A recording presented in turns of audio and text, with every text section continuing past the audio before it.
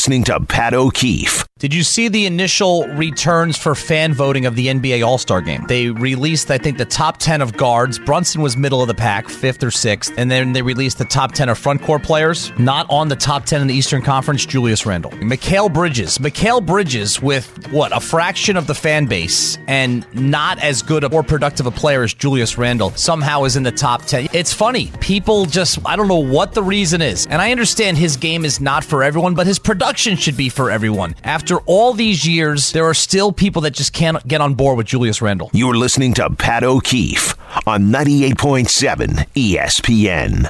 I mean, the guy is, I'm talking about Julius Randle now, hour number 3, by the way. The guy's going to go down as one of the most productive Knicks over a long period of time in the history of this franchise. So those of you who never liked Randle from day one, a lot of it stems from the Kevin Durant, Kyrie Irving thing, by the way. Because Randle was the quote-unquote consolation prize. Knicks fans, as they were sitting through David Fizdale's nonsense and a 17-65 season, were hoping for Zion Williamson and winning the lottery, and were also hoping for Kevin Durant and Kyrie Irving. And when Durant and Irving went to Brooklyn, then the Knicks had to pivot, and they signed Randle. They signed others, but Randle was the headliner of that class. And I think Randle, from the beginning, caught some of the residual disappointment from fans because he wasn't Durant and Irving. By the way, Julius Randle has won as many playoff series in a Knicks uniform as Kevin Durant and Kyrie Irving did in Brooklyn Nets uniforms. By the way, he's going to go down as one of the... So Knicks fans who don't like him or aren't on board with him need to, just prepare yourself. If you're going to be fans of this franchise going forward and in an historical context, you need to prepare yourself for the fact that whenever his time in the orange and blue is done, he's going to be one of the most productive players that has ever worn that uniform. And then as far as free agency goes, you could probably say he's the second best free agent signing in the history of the franchise. Second to only his point guard teammate. I understand free agency hasn't been around as long as the franchise itself. But it's funny that despite all of that, there are people out there that are not on board with Julius Randle. All right, let's go back to your calls, 1-800-919-3776. And let's go to Michael in Manhattan. Michael. Happy Saturday to you. You too. By the way, this is an aside. I loved watching Bernard King play, hated watching Carmelo Anthony play, because I heard you mention him a couple times today. But this thing with Quickly, the thing people miss with the reason why they miss him is because he was great to watch. He was a fluid player. He was homegrown kind of. And I would have loved to have seen Grimes go with a number 1 or number 2 and Quickly kept. Here's what I heard. I heard Kendrick Perkins say last night that he would not be surprised if the Knicks got to the Eastern Conference Finals. I say get to the NBA Finals. It's been 50 years. Forget the mindset of, Milwaukee's better, Boston's better. Get there. Look what you did last night. Let's take Milwaukee, for example. Chris Middleton is not the same player he was because of the injuries. Lillard is untested in championship pressure situations. And I'm so impressed with Hartenstein. This guy is good now, and he's not scared of anybody.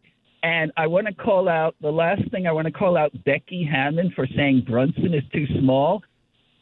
Not so. He's great. He's been great. The Knicks can get to the NBA Finals. Go. Michael, thanks for the call. You did omit one fairly decent Eastern Conference team. Did he not, guys? I heard him mention Philadelphia, and I heard him mention Milwaukee. Yeah, no mention of Boston. Right.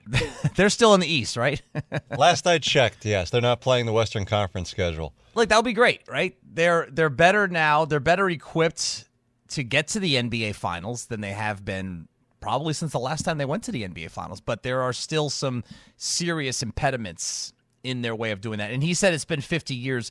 It's been 51 years since they won a championship. It's been 25 years this year. This will be the 25th anniversary of the Knicks' last trip to the NBA Finals, 1999. Let's go to John in Astoria. Hey, John, what's going on? Hey, I think everyone needs to relax. This is the best Knicks team since, like you said, the 70s. Better than the Melo Kid Knicks, better than even the Ewing Knicks. They're better composed than those teams were.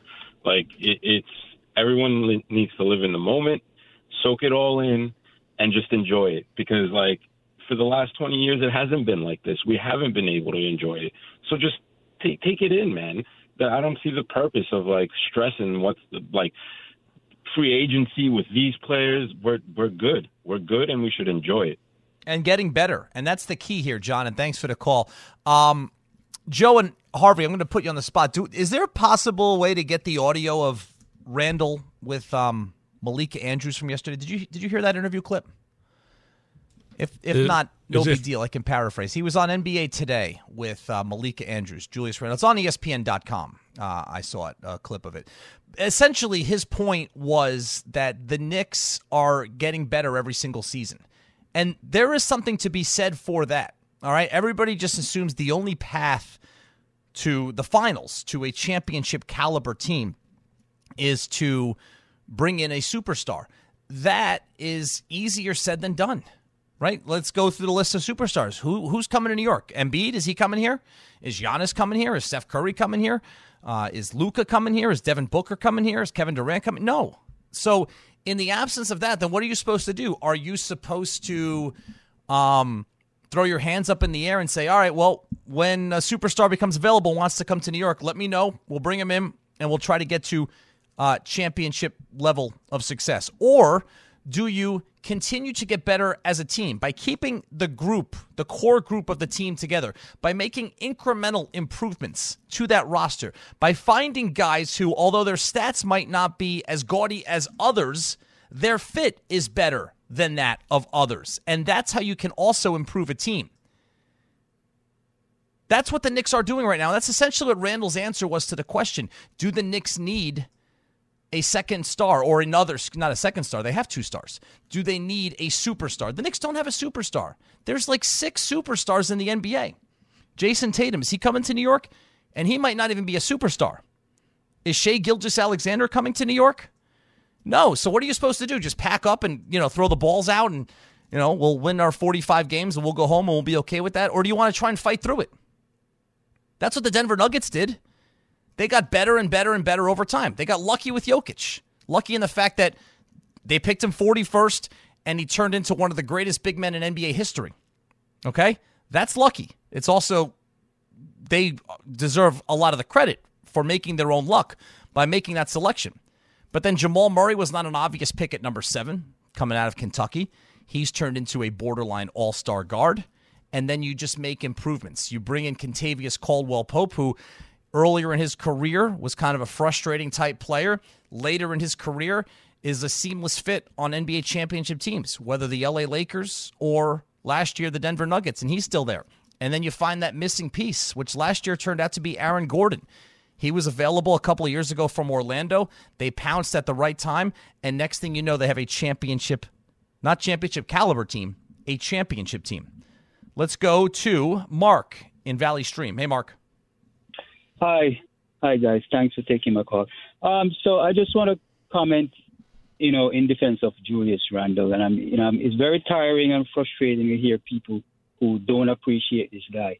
What we have here is a legitimate, bona fide power forward who doesn't get injured, and he can grab a lot of rebounds when he wants, but the guy shoots threes. That's unique in this league. He shoots threes, and he can shoot threes unconsciously. And it's crazy when people – I understand that, he complains to the ref. It's not a good look. And he sometimes jars with his teammates, which is also not a good look. But the guy is a bona fide all-star. And, he has done a lot for this franchise for the last 3 years. And, really, you really need to cut him some slack. Well, he is. And that's the paradox, Mark. Thanks for the call with Julius Randle.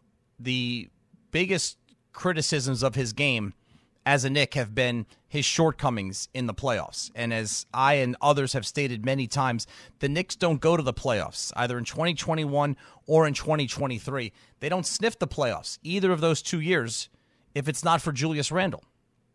And he's been a complicated figure in New York, just in terms of how he's treated and how he's received, because it's not always smooth sailing. I mean, look, the caller pointed out a couple instances where he had brush-ups with teammates or an assistant coach last season. You haven't seen any of that this season. Those are few and far between. They happen in professional sports. But because they're out there, people tend to kind of look at him a certain way. Let's go to Dave in the car. Dave? Hey, Pat O'Keefe. Oh, man. I remember when you was talking, I had called and spoke to you, and it was during the time when everyone was on vacation, and you was with the other host. I forget his name. But I called, I said about your ridiculous takes, and here we go with another ridiculous take about you talking about Randall like he's a bona fide superstar. No, I'm not. Listen, I never used that word. I never said he was a superstar. I just said there are like six superstars in the NBA, and the Knicks don't have. Dave, you're yelling at me. What, Dave? Why are you yelling at me? I'll let you talk. Just don't yell at me. Okay. Right. I never said he was a superstar. What I'm trying to get at is that basically Randall, he still has issues when it comes to that doesn't ever change as far as why they call him Randall Handle, because he sits there with the ball and then throws grenades when it's like 5 seconds left on the clock. And just like that other caller said, he drags on the court all the time. Brunson be playing the same amount of minutes as him, and you don't see him dragging down the court like he do.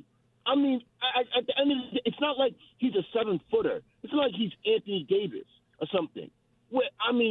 Everyone's running up and down the court. He's always dragging. Dave, let me ask you a question. Okay, so you started the call by saying that he's not a superstar, and I agree with that. He's not a superstar. There's only a half dozen of those guys in the NBA, but it sounds to me, based on your description of Randall, that he is – are you a Knicks fan? Partially. I'm a LeBron fan, but I'm from New York, so okay. I'm a root for the Knicks. All right, so you root for the Knicks. So it sounds to me, based on your description of Julius Randle, that he is the type of player that you have absolutely no use for on this team. Is that fair to say, or am I misreading your description? What I'm saying is he plays like he's in the 90s, and this is 2024. Like, he looked like Anthony Mason coming down the court. I mean, seriously. It's not like you have to have that bolt of energy. And, yeah, he can shoot. He can't dribble. I mean, yeah, he can get rebounds, but he throws, like I said, he throws grenades, and that's nothing new. So that's why I want to see him improve on his game on those aspects. As far as, you can get somebody, a dribbling coach, to help you out. I mean, he sits there with his back to the rim. And players don't play like that anymore. Dave, thanks for the call. Wow. So he's like Anthony. First of all, Anthony Mason. I think that was meant to be a derogatory comment about Randall's game. Although Mason, from those '90s Knicks teams, was one of the most beloved and respected players on those teams. Also, a couple things about Anthony Mason as I saw his entire career in New York. He actually had a fantastic handle, and he could not shoot a lick. So our caller, in comparing Randall to Mason, said that Randall has a terrible handle, but can shoot the ball. So that, to me, is the exact opposite of what Anthony Mason was. He was all over the map there. And what do you got, Joe? You want to jump in? Was Anthony Mason the one that put the NY in the side of his head? Oh, he put all sorts of sayings and slogans and logos in his head. Yeah, I know that Josh Hart did that last year with the Braids. Maybe that's what Julius Randle needs to do. Maybe he needs to put an NY on the side of his head to endear some of these Knicks fans to get on his side. Wow, I didn't say Randle was a superstar.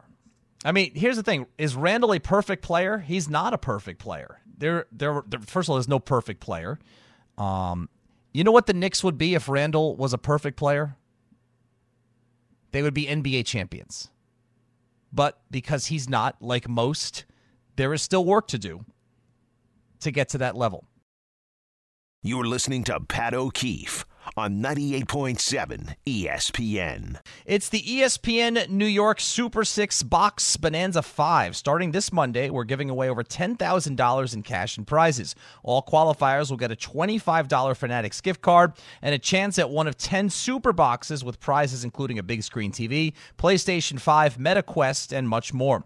Get your box for the big game by listening to DiPietro and Rothenberg from 6 a.m. to 10 a.m., Bart and Hahn from noon to 3 p.m., and the Michael K. Show from 3 p.m. to 6:30 p.m. for a chance to win $500 in the first and third quarters, $1,000 at halftime, and a final score payout of $2,000. It's all brought to you by Tullamore Dew Irish Whiskey. For full contest details, go to espnnewyork.com. So it's week 18 in the NFL. Once again, the two local teams, the Giants and the Jets, are relegated to playing out the string. Both of them, interestingly, against teams within their division with whom they have had an extraordinary amount of trouble beating in the last decade plus. The Jets have lost 15 games in a row to the Patriots. Tomorrow, it's a game that, as far as this season goes and the standings, means nothing to either team. But as I discussed on the Michael K. Show several times last week, especially in the aftermath of the Jets really laying another egg in their primetime matchup to the Cleveland Browns, at some point the Jets have to make a stand against the Patriots and against Bill Belichick. And I don't know if this is his last game, if he's on his way out the door or not, but this is the worst Patriots team that he has ever brought into a matchup with the New York Jets. And we know that Robert Saleh and Joe Douglas and Nathaniel Hackett, they're all coming back. The regime, the brain trust, if you will, of the Jets, they're all coming back next season. So this group needs to prove that they could beat this behemoth of a franchise in their own division that has mopped the floor with them for the better part of the last decade. And if you can't do it now, then that's a problem. Not that the Jets are any great shakes, especially with Trevor Siemian starting at quarterback, but the Patriots are in line to be the second or the third pick in the NFL draft. You're never going to have as easy an opportunity to beat this New England team as you have on Sunday. For the Giants, it's a little more complicated because the game may mean something to Philadelphia. It might not mean anything to Philadelphia. You want to put this streak to rest, the Giants having gone so many games without beating the Eagles also. You know, last year, Philadelphia ended their season, and it wasn't even close. They played Week 18 last year also. That was actually a close game where Philadelphia kept their starters in for most of the game and barely held off the Giants and quarterback Davis Webb. But again, the Giants' biggest problem, really since their last Super Bowl, which is now more than a decade ago, the two teams in their division have just absolutely pummeled them year after year after year. The Cowboys continue to do so. And then, the Giants played the Eagles well on Christmas night in Philadelphia. Eagles held on to win that game. It was the only one that they've won in, I think, the last 5 weeks. But at some point, you've got to beat this team. There could be an opportunity for the Giants because Philadelphia and the Giants will be playing at the same time as Dallas and Washington. If Dallas wins that game, they're going to win the NFC East. They would lock up the number 2 seed, and that would mean that the Eagles would be the number 5 seed, which would make their game against the Giants meaningless, which means that they would probably start to pull Jalen Hurts if he's not benched already, and some of their other star players. So that's the weekend for the two New York teams. No ramifications whatsoever in the Jets-Patriots game, and in the Giants-Eagles game, the only playoff ramifications involve the opponents. Let's go to Tommy in Connecticut checking in. Tommy, what's up? Yeah, good afternoon, bud. How you doing? Just, you touched on it perfectly. So, I'm a huge Giants fan.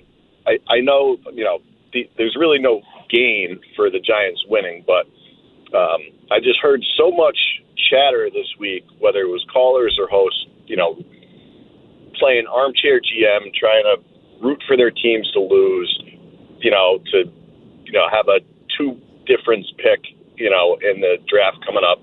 And listen, I'm a Giant fan. I hate the Eagles. I despise the Eagles. And I think Donnie said it yesterday. You're only guaranteed to watch your team 17 times a year. I want to see my team win. So no, I'm not going to. It drives me nuts, Pat. What are your thoughts on that? We talked about it a lot last week, Tommy. Thanks for the call. The way yes, it's obvious that if you lose, then your team is going to get a better draft pick. But it's very difficult to sit down in front of a game, and especially football, where it's once a week and it's for 3-4 months a year, and then it's gone for like 8 months. It's very difficult to sit down in front of a TV and watch your team and actively root for that team to lose. And I agree in the sense that I absolutely hate that this has become such a topic of conversation. And it says a lot, by the way, about the state of the 2 local teams, that outside of last year, where the Giants made the playoffs and the Jets were in the playoff hunt until about 2 weeks to go in the regular season. But outside of last year, that's what every single football season has been like in New York since 2016. Is you get to December and you talk about your team losing to improve its draft position. The only time it ever made sense, and shocking, the Jets screwed it up, but the only time it ever made sense was the year that it was Trevor Lawrence available. And the Jets went out and they won that late game against the Rams, and they jumped ahead of or behind, however you want to look at it, the Jacksonville Jaguars. Jacksonville got Lawrence, who, by the way, the jury's still out on him, even though it looked like he was way to being a top quarterback last year. But I think we can all agree the early returns would suggest that Trevor Lawrence is going to be a more productive NFL quarterback than Zach Wilson. But that was, you knew the guy you were, quote unquote tanking for back then. Going from 9 to 7, you don't know who's going to be available. And I'm sick and tired of all the conversations about tanking, especially in football, where it is, a football Sunday is such a fun and a special thing. You sit down, you watch your game.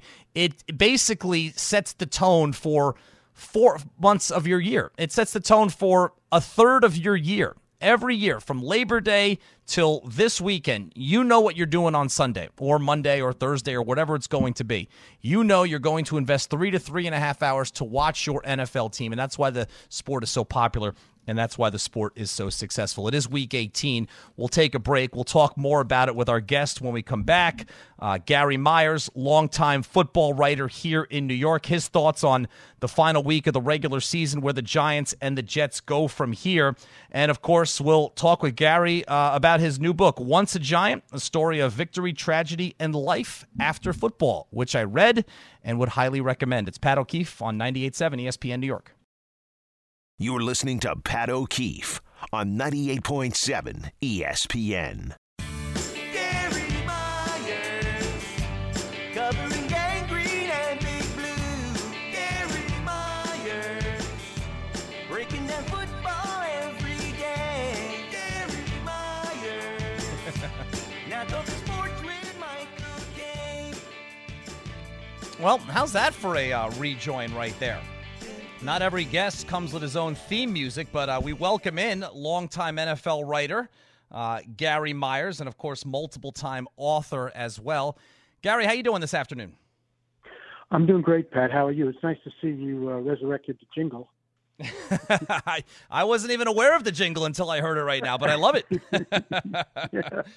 It got me, toe-tapping over here. Michael's first started, I was just going to say, when he first started doing the show, 20 years ago or whatever, they came up with that jingle, and they've modified it a little bit over the years, and it still sounds great. Alive and kicking and still in the vault, which is nice to hear. We'll get to your book in a couple minutes, Gary, but it's out. It's been out for a while now. Once a Giant, a story of victory, tragedy, and life after football. But, as we come to the end of yet another disappointing football season here in New York, wanted to get some thoughts from you on both of the local teams. We'll start with the Jets because, I would think that you would probably agree, maybe you don't, that they've had the more disappointing season, considering what the expectations were with Aaron Rodgers and everything at the beginning of the year, and considering where they are right now. And it's funny, I don't know if you were listening in before the break, but we had a caller, talk about his dismay for the continued and the constant conversations about teams losing at the end of the season and tanking, and here we are once again. So my question for you, as far as the Jets go,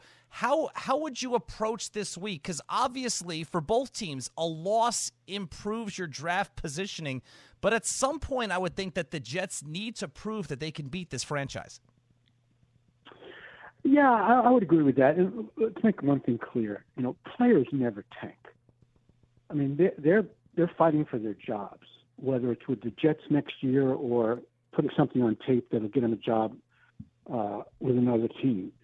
So tanking, they're not looking to lose a game so the team can go draft somebody to replace them. I mean, that runs contrary to everything you think would be going through their mind. Now, the coaches can tank by how they deploy the personnel, or the general manager can tell the coach, let's play the young guys, but I don't know, short of sitting Garrett Wilson and Breece Hall and Sauce Gardner and the Williams brothers, I mean, does it really make, how are they going to tank? And they're not going to sit those guys. So the players want to go out and win. They want to break this losing streak against New England. The players are not worried about where the Jets are drafting next year, but the fans are. And you can understand how, on the one hand, it could be Belichick's last game for the Patriots, and the Jets have lost like 8 years in a row to him, that they want to send him off with a goodbye loss. On the other hand, once that wears off and it costs the Jets some spots in the draft, and every spot counts, they might regret winning that game. So I think the fans probably have mixed emotions. I know for a fact the players don't. The players want to win. Gary, you have seen and covered and been around a lot of Jets heartache and a lot of disappointing seasons. Where does this current season rank in your mind? I've been around the Jets forever, and I would have to say, based on expectations and then what the results were, this is probably the most disappointing season. The other one I would point to is 1999, when the Jets were coming off the AFC Championship loss in Denver, and they really should have won that game. Vinny had a great season, and the Jets blew a lead in the second half of that. But then Parcells really loaded up in 99 to make a run for it, brought a lot of veterans in, and then Vinny tears his Achilles in the first half of the first game, which sounds awfully familiar. Yeah. And they did wind up finishing 8-8, but I thought Bill gave up on the team through the first 2 months of the year, that he was just so down in the dumps about Vinny getting hurt that until he put Ray Lucas in about halfway through the season, I didn't think Bill had much interest in what was going on there. So I say that was a really disappointing season, and Jet fans who have followed the team that long, certainly remember what the expectations were. But not like this year. I think this year is even worse because of the excitement of Rodgers coming in. In 99, it was just the Jets coming back with pretty much the same team and just expecting to do better than they did the year before. Here, one of the worst teams in the league, all of a sudden was being, made this amazing transition into people thinking they were going to the Super Bowl. And after 4 plays, the season was over. I mean, it's amazing. I went to that game, Pat. I got stuck in I was just going with my family. We were just sitting in the stands. And I got stuck in traffic. And I got to the game, and Rodgers was already done for the year. I didn't even see the 4 plays. He was gone so fast. And I know there's like a collective feeling in the pit of the stomach of Jet fans like, it's just going to be like last year with Zach Wilson. And it turned out to be like last year, if not even worse, because he didn't get any better. So that's a long-winded way of saying this year is just right at the top of disappointments for Jet fans. Gary, you go through the AFC, and teams that are either already in the playoffs or still alive for playoff spots that have had quarterback issues this season. Cleveland is starting their 5th quarterback tomorrow. The Steelers are on their 3rd quarterback. Cincinnati lost Burrow, and they were able to hang in the picture until last week. The Indianapolis Colts, it goes on and on. Where do you think, if the Jets handled the quarterback situation differently, do you think that they could have kept in the playoff picture till now? That's a great question, because I know after Flacco's run of success here, people are saying, well, the Jets had him for the last 3 years, at least parts of the last 3 years, and why didn't they bring him back when Rodgers got hurt? But, Pat, realistically, if Aaron Rodgers didn't get hurt on the fourth play, he probably would have got hurt in the second game or the fourth game or the sixth game, because that's what that offensive line is all about. And we saw Joe Flacco behind that offensive line, and he wasn't very effective. So to bring him in when Rodgers got hurt, I wouldn't have expected him to do any better than he did the last few years. And I think you can say the same about almost any veteran quarterback, that it's very, very difficult to function behind that offensive line. And it would have been very difficult for Aaron Rodgers to function behind it if he hadn't gotten hurt. So to me, they went all in on Rodgers. He kind of hijacked the franchise for a year. They had the worst case scenario of getting hurt right away. But I after seeing what the offensive line became this year, I don't know if Rodgers had not gotten hurt in the first game, and even if he had stayed healthy the whole year, I don't know how many games the Jets would have won, because he would have been on his back so often. So you can blame, I think Joe Douglas made a miscalculation, not at least bringing somebody in who can function, because we know that Zach Wilson can't. But I don't really know how many more games they would have won, because the offensive line probably precluded that. We're talking with longtime NFL writer and author Gary Myers. His book, Once a Giant, a story of victory, tragedy, and life after football, available now on Amazon and other outlets. The intrigue surrounding this Jets-Patriots game, though, Gary, is on the other side. It's obviously on the Pats side, and it pertains to arguably the greatest head coach in NFL history, and Bill Belichick, and whether or not this will be his final game with the team. What do you think the future holds for Belichick after this game? If Robert Kraft has not made up his mind as of yet to come up with an exit strategy for Belichick, I think that'll develop this week. I don't think he'll be back. I believe the only way he will be back is if they have a meeting and Kraft is a little bit open-minded and Belichick comes in with a detailed plan of how he's going to fix the offense. Because the defense is good enough, and it's been good enough without, Matthew Judon and Gonzalez, a really good rookie corner. Both those guys have been out most of the year, and the defense is still really good. So it's the offense that needs fixing. Belichick would have to convince Kraft, okay, we swung and missed on Mac Jones, but we're going to get a quarterback in this draft, and this is why it's going to be different. I don't think, my gut feeling is that Kraft and Belichick will come to a mutual decision that they're better off, okay, it's been 24 years, it's enough.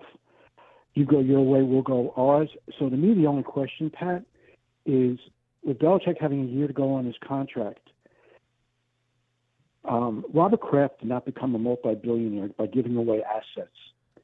So there's no doubt in my mind he's going to try to trade Belichick. I mean, he traded Parcells to the Jets. He traded for Belichick from the Jets. Sean Payton got traded.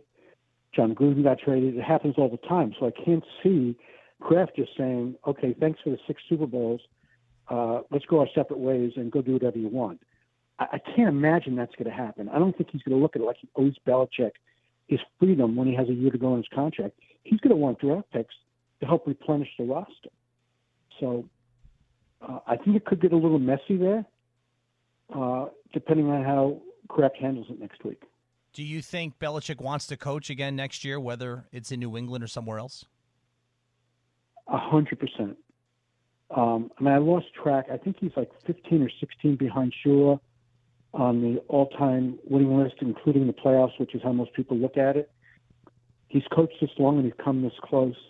So to me, it's a no-brainer that he's going to want to continue coaching, Pat.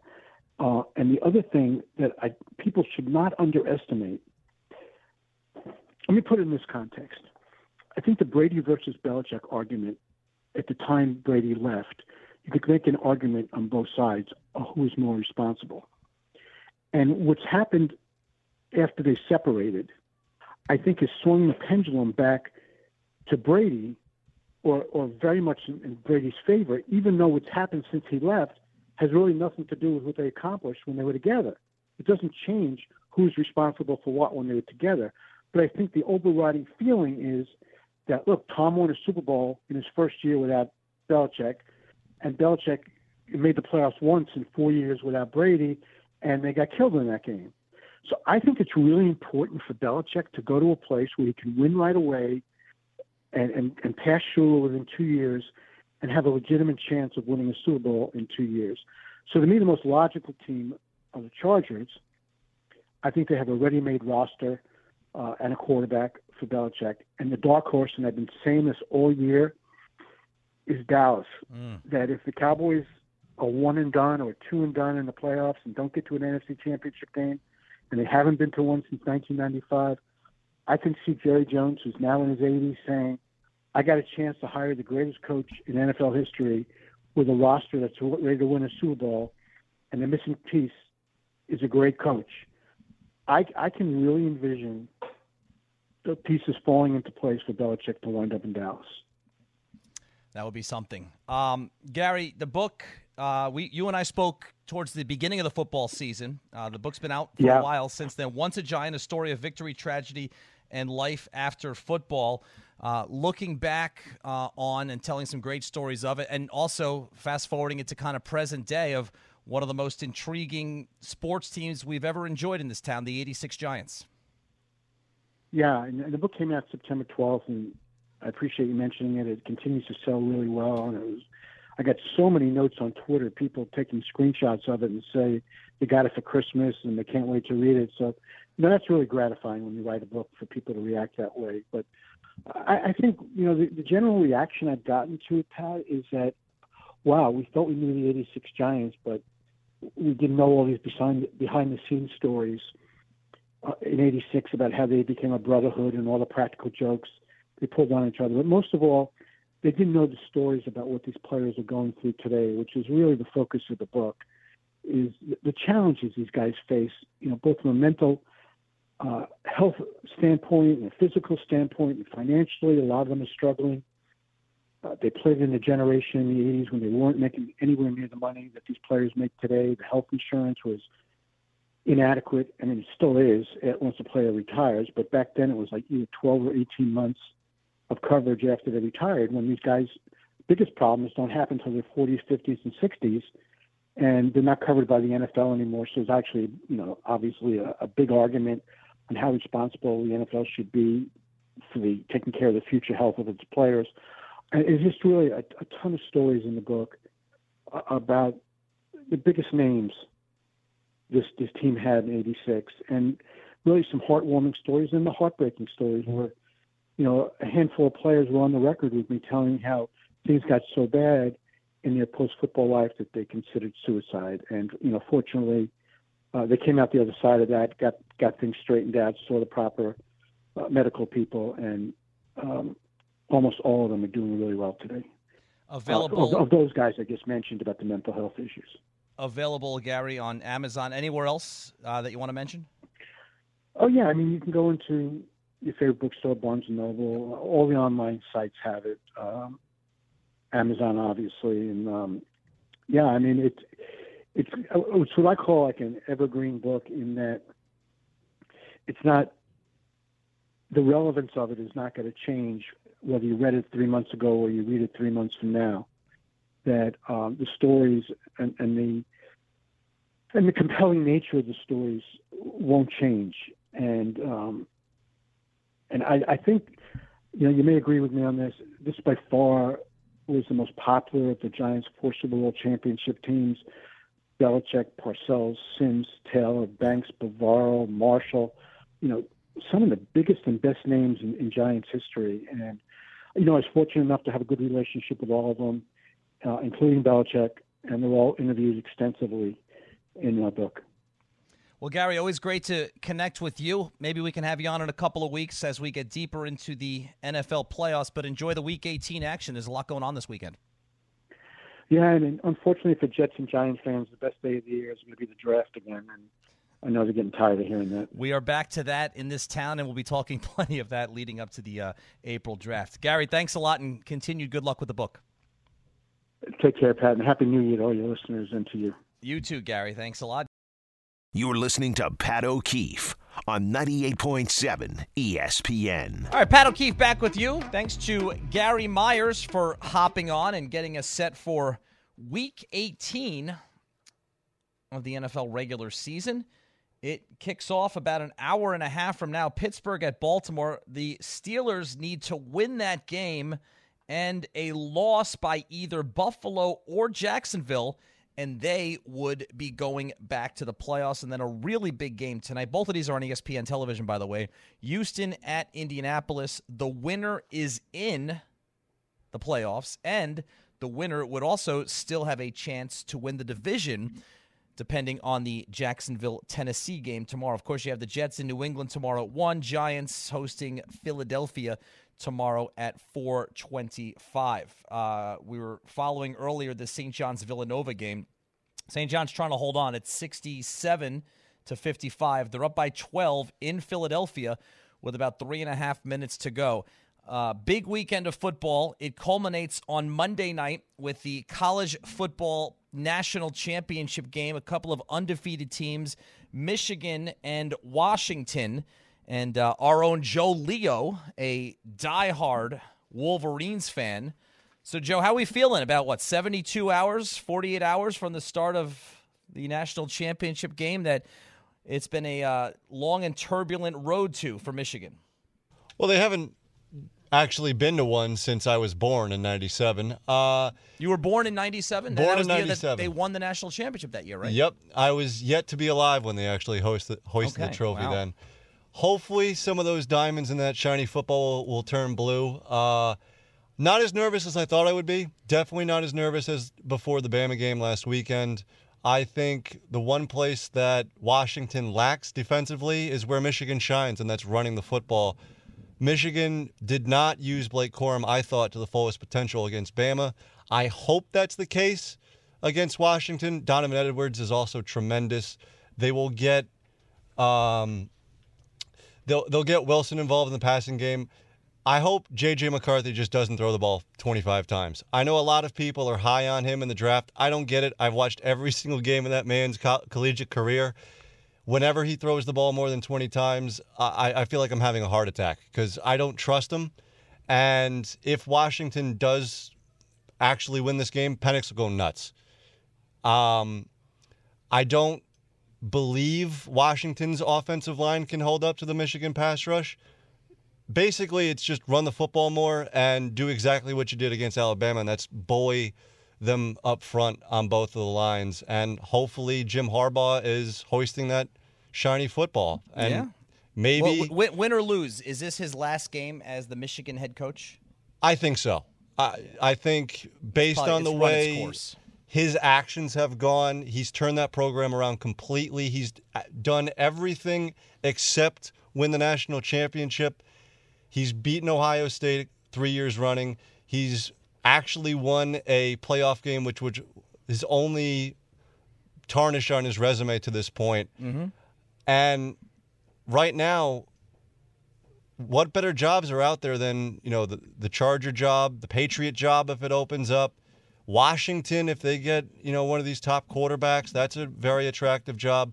Who knows what's going on in Chicago? He's a former Bear player, so that would be almost kind of poetic that he resurrects his alma mater and then goes to Chicago and turns that football program around. So I definitely believe he will be coaching somewhere in the NFL next year, not in Ann Arbor. Well, good luck on Monday night. It's Michigan and Washington. I think last I saw Michigan was about a 5-point favorite. So hopefully we finally get a good competitive game in the national championship. Last year, Georgia and TCU was anything but that. But Joe, Harvey, thanks as always for your work producing the show. And also thanks to Gary Myers for hopping on to talk about the end of the football regular season. I'll be back at 6:30 for Knicks pregame coverage, Knicks and Wizards, which starts at 7 o'clock. Ty Butler coming up next. Have a great day, everyone, on ESPN New York. The Knicks can get to the NBA Finals. Go.